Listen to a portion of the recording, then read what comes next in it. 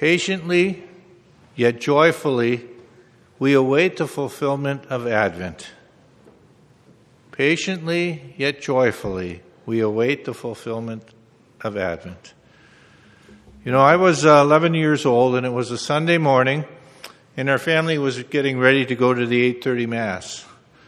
It was wintertime, and we had gotten about 5 inches of snow the night before. In my family, there were 5 children, and plus my parents.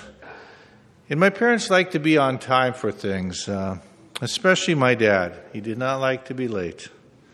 We only had one bathroom in our house, so it took some planning and cooperation to get everyone ready.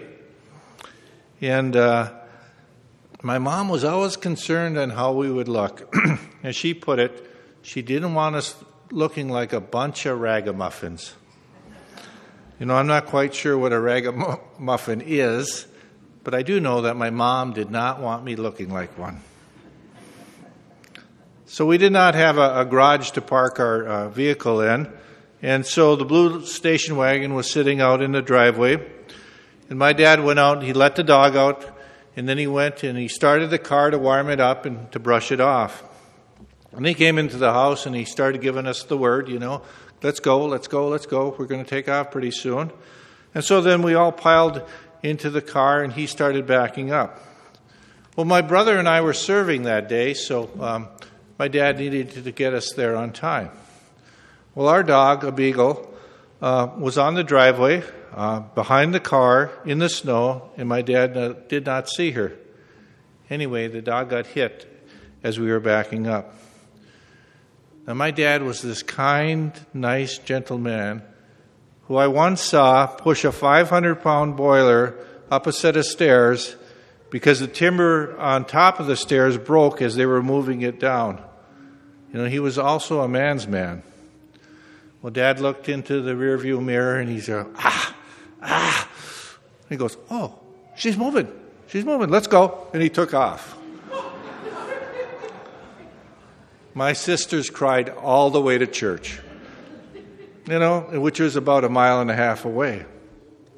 Well, Dad was right. When we got home after church, the dog seemed okay. He even took her to the vet and had her checked out. And that dog didn't take very many trips to the vet in its life, so it was a big deal.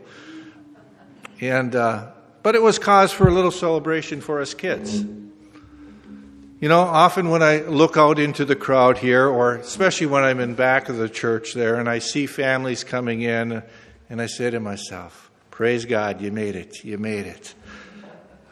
know, I bet most of us have a story or two of one point or another in our life when it was very difficult for us to get to Mass.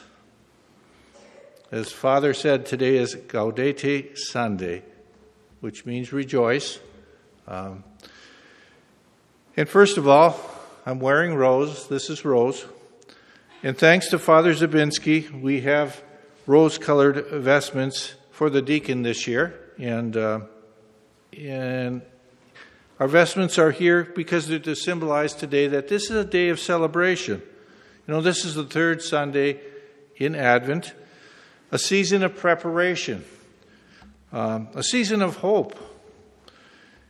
Hope and preparation as we await the coming of our Lord on Christmas Day and the coming of Jesus in all his glory on the last day. You know, Mother Church, in all its wisdom, wants us to take a short break from the preparation that we are doing during the Advent season and have a little celebration, to rejoice. So sometime today, do what Mother Church is telling you to do. Rejoice and have a little celebration. After Mass, they are going to have a little celebration for us here also, so we can stop on our way out. You know, the story I told you about my family is really a story which involved preparation. You know, we had this goal of getting to Mass and looking presentable when we got there. It involved a journey from our house to the church. And there were some distractions and mishaps along the way, but it was a success. We arrived looking reasonably presentable, and at the end we had something to celebrate about. All three of our readings today have to do with a journey that all of us are on, the journey for the salvation of God's peoples. During the Advent season, we not only focus on the coming of our Lord on Christmas Day, but also at this coming at the end of time. In today's reading and from the Gospel of St. Matthew, they are all part of that story of salvation, the story that will be completed at the coming of our Lord at the end of time. Our first reading from the prophet Isaiah points to the coming of Jesus and all the things he will do. Remember, in the Old Testament, always points to the Messiah. All the readings in the Old Testament point to the Messiah, when the Messiah will come. And in his coming, when he comes into this world, and it was the coming of Jesus into this world, Isaiah tells us what Jesus will do. Then the eyes of the blind will be opened, the ears of the deaf will be cleared, and then the lame will leap like a stag, then the tongue of the mute will sing. He goes on to tell us that these other things will also happen. Those whom the Lord has ransomed will return and enter Zion singing, crowned with everlasting joy. They will meet with joy and gladness. Sorrow and mourning will flee. Well, this will happen at the end of time. In our second reading from the book of James, we are told how we should act now, at this present time. Now that the Lord has come, he has come and then ascended back to heaven, and we await his return for the final day.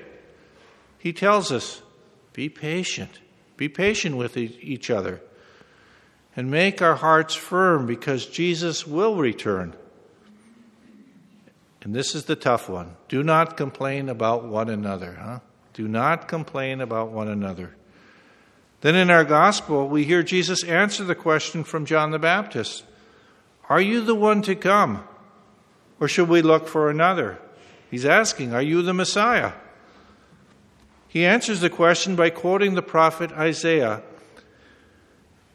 and exactly what we heard in the first reading. Jesus said to them in reply, go and tell John what you hear and see. The blind regain their sight, the lame walk, lepers are cleansed, the deaf hear, and the dead are raised. And the poor have the good news proclaimed to them. And blessed is the one who takes no offense at me. So why is this relevant in today's society, in today's world? How does this fit in? Well, Advent is a season of hope and preparation.